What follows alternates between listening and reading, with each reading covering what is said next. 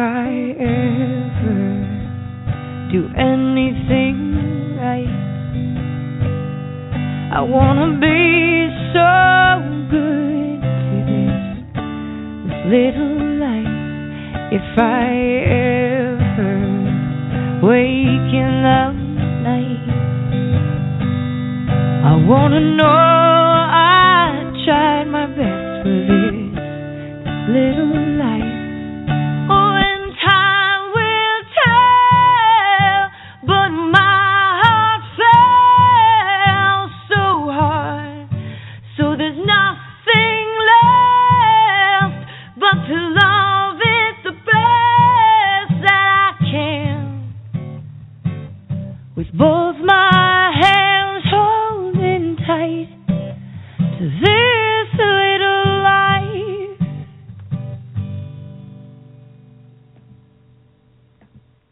Progressive Parenting Radio is a production of Progressive Parenting Network and GinaKirby.com. No material on this radio program should be considered medical advice. This is a listener-funded program. And now, your host, Gina Kirby. Being a parent is the hardest job you'll ever have, and Progressive Parenting understands this and wants you to know that you are not alone. My name is Gina Kirby, and I'm your guest. I'm going to get right into today's program. I have the pleasure and the honor of being able to speak with Dr. Stuart Fischbein today. He is an obstetrician in Southern California since 1986. I am always excited to have him on our program, as he's made it his goal to teach, speak, and write about the normalcy of birth choices, the ethics of respecting a woman's autonomy and decision-making, and reasonable, evidence-supported options of selected VBAC, breech, and twin vaginal birth. And today we're going to be talking about breech birth, and I am very excited to have such a great sport back on the program. Sorry about that, Dr. Stewart. Thanks for being on the show. That's fine. That was a much shorter introduction this time. That was good. Well, I don't want to waste your time. No, I don't know. The technical glitches happen all the time, so no problem. Yeah. So where did we leave off? Well, we left off, I kind of want to just touch base on a couple of things that I thought were the most important about what we were talking about. And so what everybody missed out on with that, we were talking about how a lot of people, a lot of women who are told that their baby is breech aren't really told the entire story. What they're told is that, well, now your baby is breech. It turns out you're going to have a C-section. And what we discussed was that that's not really informed consent. Correct. That is basically a violation of medical ethics when you're only told what the doctor wants you to hear, when they skew their counseling to get you to do what they want them to do.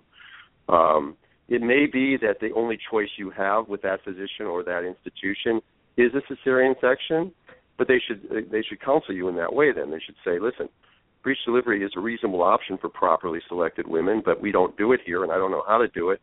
So if you wanted to get a second opinion from someone who does, I'd be more than happy to support that decision. Or if you don't, then a cesarean section is the best choice with me in my institution. That would be more accurate informed consent. But that's certainly not what's happening. They're basically told that if you try a breech delivery, your baby's head will get stuck and the baby will have brain damage. And that's what they're told because people tend to visualize with the head coming out last that that's a problem, even though babies are not breathing using their mouths and their nose and their tracheas until they're outside. Anyway, they're getting their oxygen through their umbilical cord from mom all through the labor process, whether the baby's head first or butt first. Yeah, well, and doctors know that, so why are they so terrified by breech? Well, you always, to take a quote from the Batman movie, you always fear what you don't understand. Okay, and they don't know how to do it, and they've been living in an environment that's full of fear. And, there's the dreaded, worst-case scenario world that we live in. And, we don't know about the planes that land safely every day. We only know about the planes that crash. So that is one of the things that happens. And, of course, when there's a bad outcome, it's, that makes the headlines, that makes the news, and that makes people get sued or get scared of being sued. And so people think that by doing a cesarean section, they're avoiding liability. And, clearly, if you don't know how to do it, that's the only choice you have because you shouldn't be doing breech delivery if you're not comfortable with it, and no one's comfortable with it anymore because the faculty at most residency training programs in this country have let their students down by not teaching it. So you only have that option. Why aren't they teaching breech birth? It happens. It's not like people stopped having breech babies. No, it's 3 to 4% of the population. Why did they stop teaching it? They mainly stopped teaching it because of a really bad paper that came out in 2001 called the Term Breech Trial. And it was a study that showed initially that it was safer to deliver breech babies by cesarean section, but the study, as we mentioned in the first segment, was flawed terribly, and they included things that weren't supposed to be included. And within 2 years, their own data showed that there was really no difference between babies born vaginally or by cesarean. And and a few years later, a study that was 4 times larger came out of Europe and showed that there was really no difference, and that the term breech trials recommendation should be withdrawn. The American College of OBGYN, the Royal College of OBGYN in England, and the Society of OBGYN of Canada all came out with guidelines saying that breech delivery in properly selected breech delivery in trained hands is a reasonable option. Yet the damage had been done, and it had been effectively removed from training programs, and it's never been brought back. And now it's been 15 years, and there's a whole generation of OBGYNs that don't know how to do breech delivery. Why it's not being brought back into the programs is a mystery to me. I think it's convenience. I think it's economics. There are plenty of physicians still alive who know how to do breech delivery, who would be more than happy to train future generations, but they're not welcome in those programs. And I'm not speaking about myself. I know my friend and colleague, Dr. Wu in Glendale, he does breech deliveries in the hospital setting, and I've asked him a couple of times, when you're doing a breech delivery, do any of the other OBs in the department, it's not a teaching hospital in that regard, but just any other OBs in the department ever come and watch? And he says, no, they don't come. They're not interested. Wow. They'd rather do a cesarean section at 7:30 in the morning. It's just more convenient. Oh, so my it's goodness. scary. But the young people, the midwives and the young residents and the medical students, they ought to demand this. They ought to start making demands on their programs. And when they interview for residency programs, they should say, hey, are you teaching breech delivery? Are you teaching second twin breech extraction? Are you teaching versions, external versions? Are you teaching forceps? And if they say no, if I were an eager medical student, I'd look elsewhere for a residency program. Right. Once if the consumers start to demand it, it will come back, because the science is already there and they're ignoring it. So there has to be some model by which they practice. There's got to be some kind of demand. I mean, you've been seeing a lot of breech births in your practice, so people are going to you specifically for that, right? Well, yes, but it's a very small number of breech births. I mean, technically, I can't speak with any scientific fact, but I would suspect I've done more breech deliveries in the last 5 years in this country than just about anybody else, and that's not a lot. It's like 38 or 39 breech deliveries. All right, so that doesn't sound like a lot, but if 3 to 4% of the babies are breech, and say Los Angeles County has 100,000 births a year, that means there's 3,000 to 4,000 breech births every year, of which maybe half of those would qualify and meet the criteria, maybe more than half. And, that's 2,000 breaches a year. That's how many is that a month? I don't know, what is that? I can't do the math in my head. Math. It's like 180 a month. It's like 180 breech deliveries a month in Los Angeles County alone. Think how many people could be trained on that if you had a center. Even if you got 10% of that, and you got 18 breaches a month, you could train. Any physician who comes and spends 2 months there as a resident could get 25, 30 breech deliveries under their belt. They could come out and they could start teaching the next generation. So that's where it starts, and it starts by getting centers going. And unfortunately, the regulations and the rules and the liability and insurance and legalities of starting a center are very, very difficult in the states that I've looked at so far, like California and Oregon. There's just rules that make it really difficult to do, even though, like for instance, Oregon, Gina, a midwife can do a breech delivery in Oregon. In California, it's illegal. But a midwife can do a breech delivery at home in Oregon, but she can't do a breech delivery in a birth center. in Oregon. Yeah, so go figure. Well, think about people. How is my body different at a birth center and at home? How is it different? Well, how is that safer? What if a woman lives 20 miles out on a farm and she wants to have a breech delivery, and she could have it at a birth center across the street from a university setting? No, she can't have that. She has to have it at her house on the farm. It's like, who sat in a room in Salem, Oregon, and came up with this stuff? I mean, who lobbied for these things? Don't you wonder? I mean, there's no paper trail on this sort of stuff, but it would be wonderful. It would be a wonderful mystery to figure out, like, who decided that we were going to ban breech delivery in birth centers but not in homes. Where's the logic behind it? I think we have a caller. Let me just double check really quick. Hi, caller. You're live on the air. Did you have a comment or a question?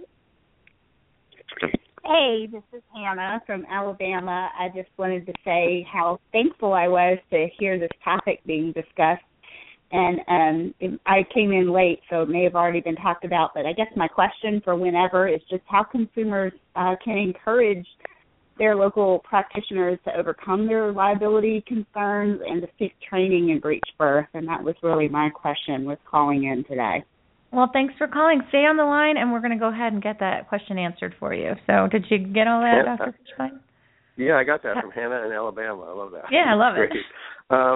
Hannah, I think that you're not going to convince people that are already out in practice to go get training. First of all, they can't leave their practices, that they're financially invested in them. You can't take 2-3 months and go off to Germany and do that. It's too hard, nor would they want to. They're already settled in their practice. So the key is to approach medical students, medical schools, residency programs in your area and in your state, and start writing letters. Get your grassroots organizations to start writing letters and saying that this is a reasonable option. And if you wanted to, if Gina wants to, I can give some links through her website or something, not on air, but through her website, some papers and things that could support your position. And then you can take these to those people and start to, make a grassroots movement to get it brought back. It's the only way it's going to happen is for the next generation to demand this, because you can't ask physicians who don't know how to do it. And physicians don't, if they stand out as like me or other physicians, they tend to get pounded on by the system. And so you either have to be very strong or you just get beaten up. And so a physician that wants to try to do breech delivery in an institution that doesn't want him doing it or her doing it is going to get beaten up and possibly kicked off staff or brought up on sham peer reviews, that type of things. So it's very hard to buck the system as it is. It has to be changed from the bottom because the top isn't going to change it. These people at the top, these people that run these programs, they know what they're doing is wrong, or they have complete cognitive dissonance in thinking that they have to have that because it's the only way to live with your life. I don't think they're mean people. I don't think that they go to work every day and saying, how can we section more breeches or not allow me back or that sort of thing. I think that they really believe what they're doing, but in order to believe that, you have to fool yourself into ignoring all the evidence that there are reasonable choices elsewhere.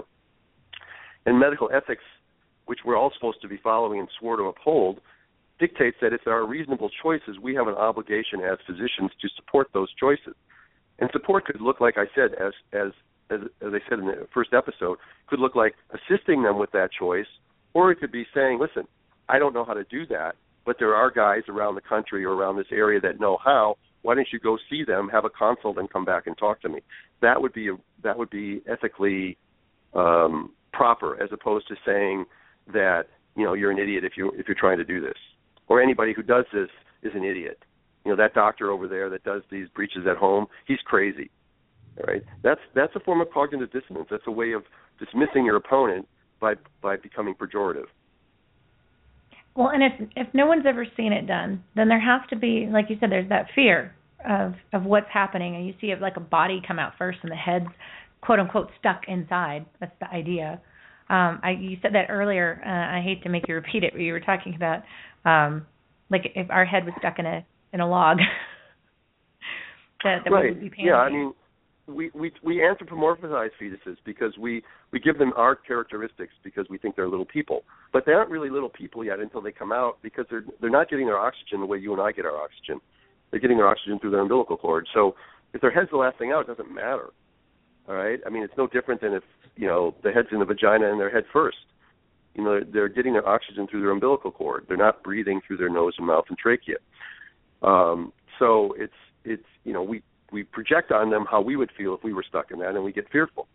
And, of course, the head getting stuck can be a very scary thing if you don't know what to do, but it's a really rare thing, and if you pick your patients properly and you have the skill and knowledge of how to assist breech delivery, or, as a lot of my colleagues would say, not assist breech delivery, like not pull on the baby, not do things, just let it come out naturally, you're going to find that you don't have those bad outcomes.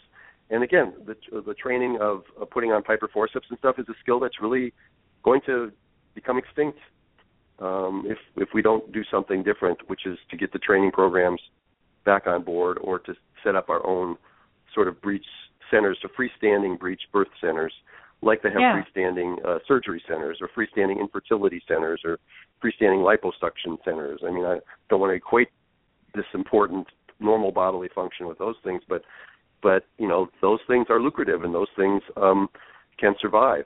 There's plenty of interest in breech delivery, especially in the midwifery community, which is why California is so insane, because they made it illegal for midwives to do breech delivery while they're not training doctors to do it, which is just schizophrenic. It's just completely schizophrenic to me. That's a good word for it. We have another caller really quick. I want to get to him. Hi, caller. You're live on the air. Did you have a comment or a question? Nope.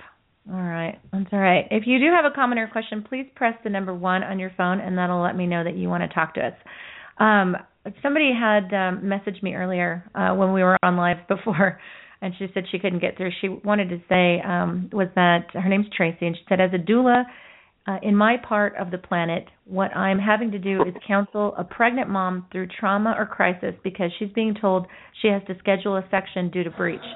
The psychological ramifications are, in essence, building a group of moms who are fearful, along with insecure doctors, about their skills. These doctors not trained to do breech births are justifying it by putting the blame on mom. This is heartbreaking, to say the least. Yikes. I agree with that 100%.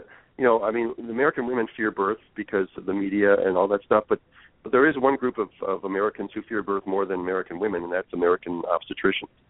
And that's because they're trained in a fear-based world, and so they project their fear onto their, your baby's too big, your baby's too small, you're not growing enough, you're gaining too much weight, all these things where there's such a variety of what's normal and not normal, and I was just talking the other day. I was at a home visit, and we were just ruminating on things, and the fact that we follow standards. And we don't even know why we follow them sometimes. They've been there for so long that the long habit of not thinking them wrong gives them the appearance of being right. And I was saying, how the regular OB visits are every 4 weeks until you're 28 weeks, and then every 2 weeks until 36 weeks, and then weekly after 36 weeks. Why do we do that? I don't know. Why do we do that? Why does a woman need to come in every 4 weeks? If she's perfectly healthy at 17 weeks, why does she have to come in at 21? I mean, that's not a good example because maybe there's an ultrasound or something. But why are we so rigid with that? I mean, how often is it? And I will say this very bluntly: how often is it that a woman comes in for a prenatal visit that we find something wrong, where the woman didn't have a complaint, if she felt perfectly fine? It's extremely rare. And to follow that, we follow these regimented things. We're always doing things. We're often doing things like, why do we still, in some institutions, they still prep the vagina and the vulva with iodine before a vaginal birth? Why do they do that? Why do they do immediate cord clamping? All right? Why do they take the baby and show it to the mother and put it over in the warmer? Why do they do that? They do that because it's a habit. I mean, there's plenty of data that says delayed cord clamping is good. There's plenty of data that says continuous fetal monitoring is a waste of time. Yet institutions will never give up on continuous fetal monitoring. They think it's a security blanket. Maybe it's a labor saver. I don't really know what they do, but the data shows that all it does is raise cesarean rates. There's plenty of data on that, and they still cling to it like a baby with its blankie, and they don't let go of that stuff. And so the same thing goes on here. There's a fear of birth that permeates our society, and I don't know how you change that. I'm trying. I'm on Gina Kirby's show. You're definitely doing your part. And so is Dr. Boleyn. He just came out with a movie, Heads Up. Am I saying that right? Yes, it's a great documentary. Yeah, I think, and I'm not saying that simply because I think Elliot's great and I'm in it, but I think it was really tells the story through the eyes of 6 different women and 3 physicians and Elliot as to why breech delivery disappeared, and it shows. I mean, there's one beautiful breech delivery in it, and ultimately, I think one of the things that Hannah asked earlier, how you need to see breech deliveries, and when I give a lecture, I now have a plethora of a couple of professional breech deliveries, professionally shot breech deliveries, and also a lot of cell phone, dad or doula shot breech deliveries that I show. And if you just watch them and you see how beautiful and easy they are, and you say, for that, I would have had a C-section. I mean, it's absolutely crazy. Yeah, and I will say, I attended your class at the Indie Birth Conference, which Marin just did an amazing job with. And you sat in the front row. Yeah, I did. I've never seen a breech birth in my life. I saw one. That's not true. I did see one on Call the Midwife. But like you don't see that much with right. And it was amazing, and I really hope to bring you out across the country and drag you up into Canada and share this around because people need to see this. It really changed my idea about breech as a woman, as a doula, and as a consumer. And I think that's really important. I want more of that. I want you to come out and share that all over the place because I think once the consumers start to see, like you said, like I would have had a C-section when I could have had this. Those breech deliveries were amazing. And Tammy, your listener is right. I mean, there's very little attention paid in the medical community to the psychology of the woman. Mm-hmm. It's really irrelevant. You are basically, when you come in labor, it's like you're coming in to have your gallbladder out, and there really is very little difference. It's there, you're not emotionally attached to your gallbladder. I would hope not, anyway. I mean, but having a baby is not like having your gallbladder out, and yet you answer the same questionnaire. You're treated. You're put in an IV. You're put in a hospital gown. You're treated exactly the same way, and then it's very impersonal. And if I heard one more time somebody say, "Well, at least we have a healthy baby and a healthy mother," all right, I want to like slap them across the face like 6 times because. That's not just the only. I mean, obviously that's important, but it's not the only importance. The psychology. I mean, if any of your listeners ever go to an ICANN meeting, you know what that is? It's the International Cesarean Awareness Network, and you go there and you sit and you see women sitting in a circle, and they go around, they tell their story, and the Kleenex box comes out, and everybody starts crying because they really figured out later on that they were hoodwinked. They were denied a chance at their vaginal birth, or they were induced for no reason. Or they weren't given options, and they're very upset about it, and it affects them their whole life. You'll see one of the women in the documentary. Her name is Liz, and I met her for the first time 4 years after her breech birth, which was done by cesarean, when the baby's butt was actually sticking out, and they had to push it back up inside to get the baby out by cesarean. And she's not over it. She's had a VBAC since, and she's still not over it, and she'll never be over it. Yeah. It's a time in your life that you're never, ever going to forget. And when you're not made to feel respected or dignified in that process, it stays with you for a long time. And sadly, you take that into your parenting and you take it into your community. And it affects more than just one day and one mom and one baby and one community. I have a question from Lisa. She's a doula in Switzerland. She's listening live while she's bathing her kids. She helps run the European Doula Network and home birthers and hopefuls in Switzerland, and she said, Gina, my comment for you is it's incredibly important that we turn this breech situation around. For me, it's part of the ongoing slippery slope. Breech is another variation of normal, and as it disappears, as doctors and midwives lose these skills, I am hearing posterior, back-to-back, sunny-side-up babies being referred to in similar terms these days. If we are not careful, back-to-back will be the next breech, and women will begin to believe, as some already do, that these babies also cannot be born vaginally. Yeah, very good point. Yeah, you hear people talk about occiput posterior babies, and they say, I've got to do everything I can to turn this baby. And, it's not bad to do that, but to make a woman anxious because her baby happens to be OP. And by the way, I know midwives are really good with their hands, and maybe they can tell someone's OP. I can't. I'm not that good, and I had my hands on, for too many years than I want to talk about. But a lot of these women know they're OP because they're having unnecessary ultrasounds in the last month of the pregnancy. And to much to the credit of whoever published this paper recently, came out and said that if you have an ultrasound for basically no reason in the last month of your pregnancy, you have a 44% higher chance of having a cesarean, simply because they'll find something on the ultrasound which will start this cascade of anxiety and then eventually interventions and then, that whole thing. So one of the pieces of advice I would tell people is, unless you have a medical reason, don't have an ultrasound just to see the baby in the last month of your pregnancy, because they'll find something like, oh, your baby's OP, and now they're making you nervous, or your fluid is a little on the low side, and so now they're making you nervous. Stay away from that. Yeah, absolutely. Thank you so much, first of all, for being so patient with me. You're welcome. I'm off to do a home prenatal visit as soon as we're done here. So. Okay, well then, the last question then.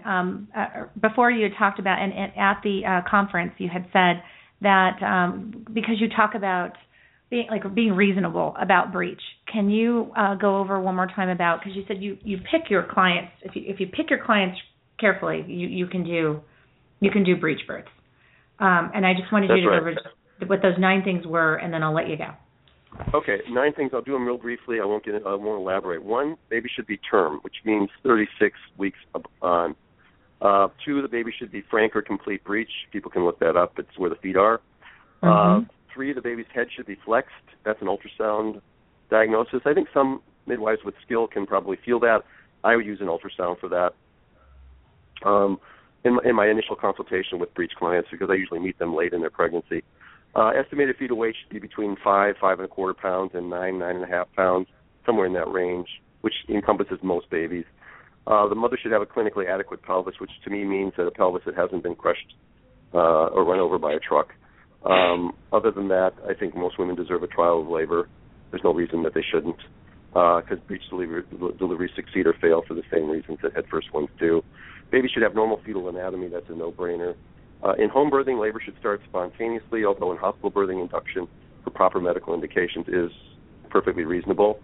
Here's a no-brainer. Baby has to tolerate labor, and that's easy. And then the last one is the nebulous one. The right mental stuff means that the couple and the team have to have trust in their body, trust in the process, trust in each other, have a positive attitude, not be bathed in fear.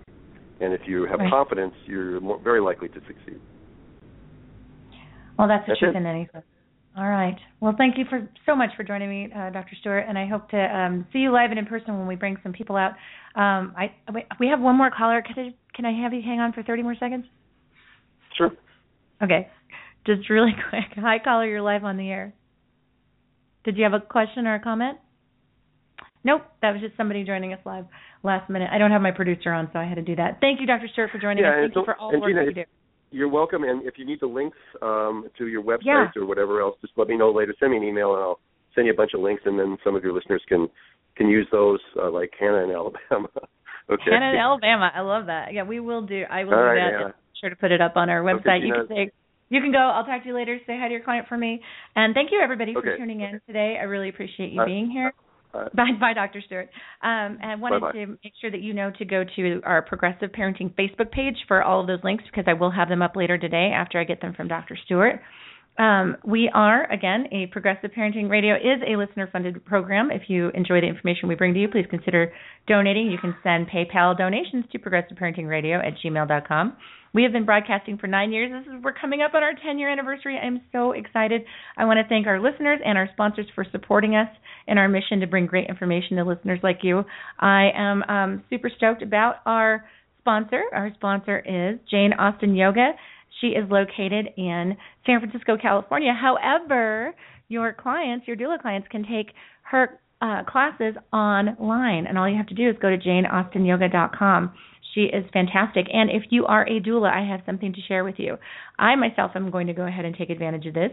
She teaches prenatal yoga classes for doulas, so you can become a prenatal yoga instructor for mommies who are expecting, and I think that's amazing. And she's a fantastic teacher. So just go to janeaustenyoga.com. If you want to see me live, I want to tell you where I'm going to be. You can always go to GinaKirby.com and go to, as I scroll down myself, live workshops.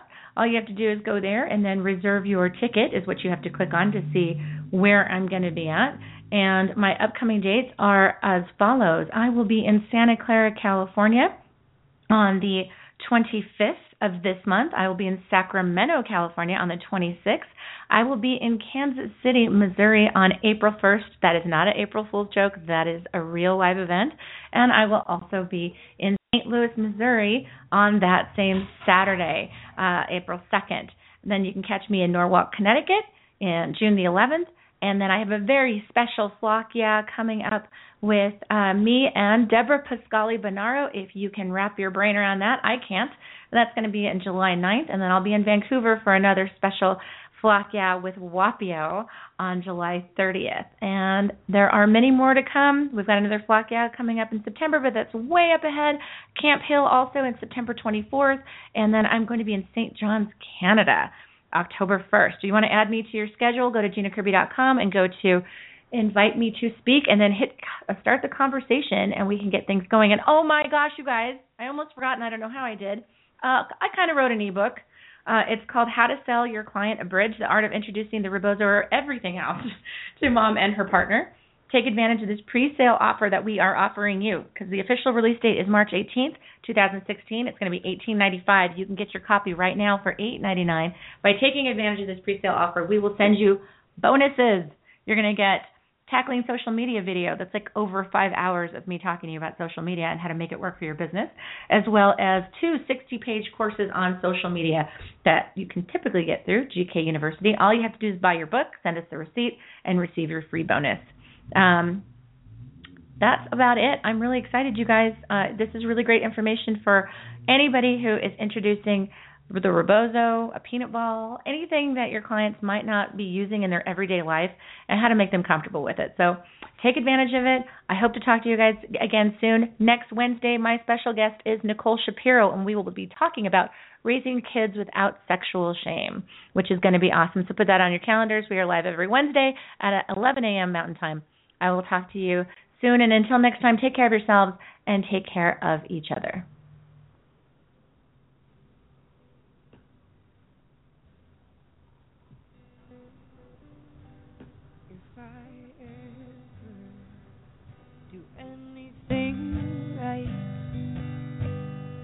I wanna be so good, little light. If I ever wake in the night, I wanna know I tried my best with this little light. Oh, and time will tell, but my heart fell so hard, so there's nothing left but to love.